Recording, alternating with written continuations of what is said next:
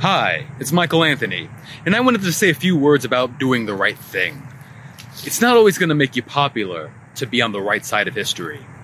Think back to, I don't know, Nazi Germany. The average citizen was either tacitly or explicitly supporting the Nazis. If you felt rebellious and said, hey, I don't know about you guys, but I love Jews, everyone would hate you.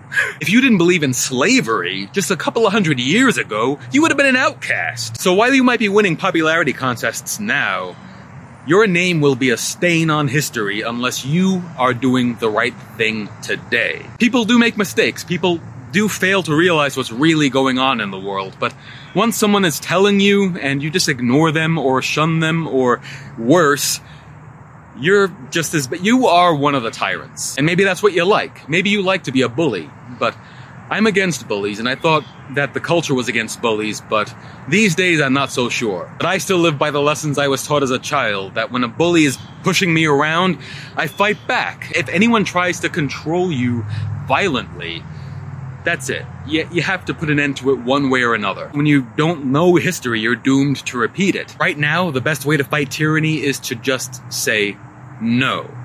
No.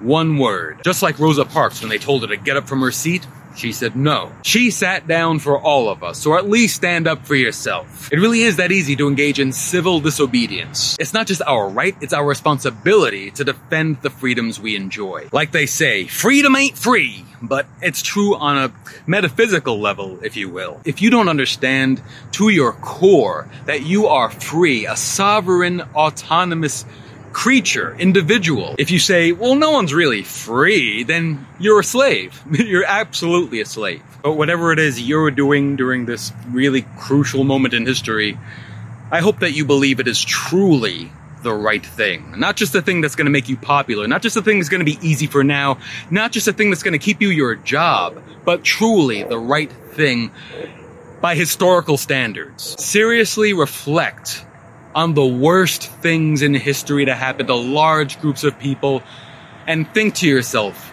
which side really am I on? Because right now you're preaching individual rights while giving them away for everybody, not just yourself. Look, it's not always easy, popular, or safe to resist popular injustices. And it can be scary. I mean, it's one of the most primitive fears that you'll be cut off, ostracized. In prehistoric times, that meant death. And we need to stand together now, too. This isn't about the vaxxed and unvaxxed, the masked and unmasked, left or right. This is everyone against a system of totalitarianism that has never been seen on this planet before. So if you see what's wrong with that, you know what's at stake. And it is your responsibility to rise up against it. It is people like you who are going to preserve the future of a free humanity. And if you're nervous, realize that you're doing the right thing. Realize how important, how historical this is.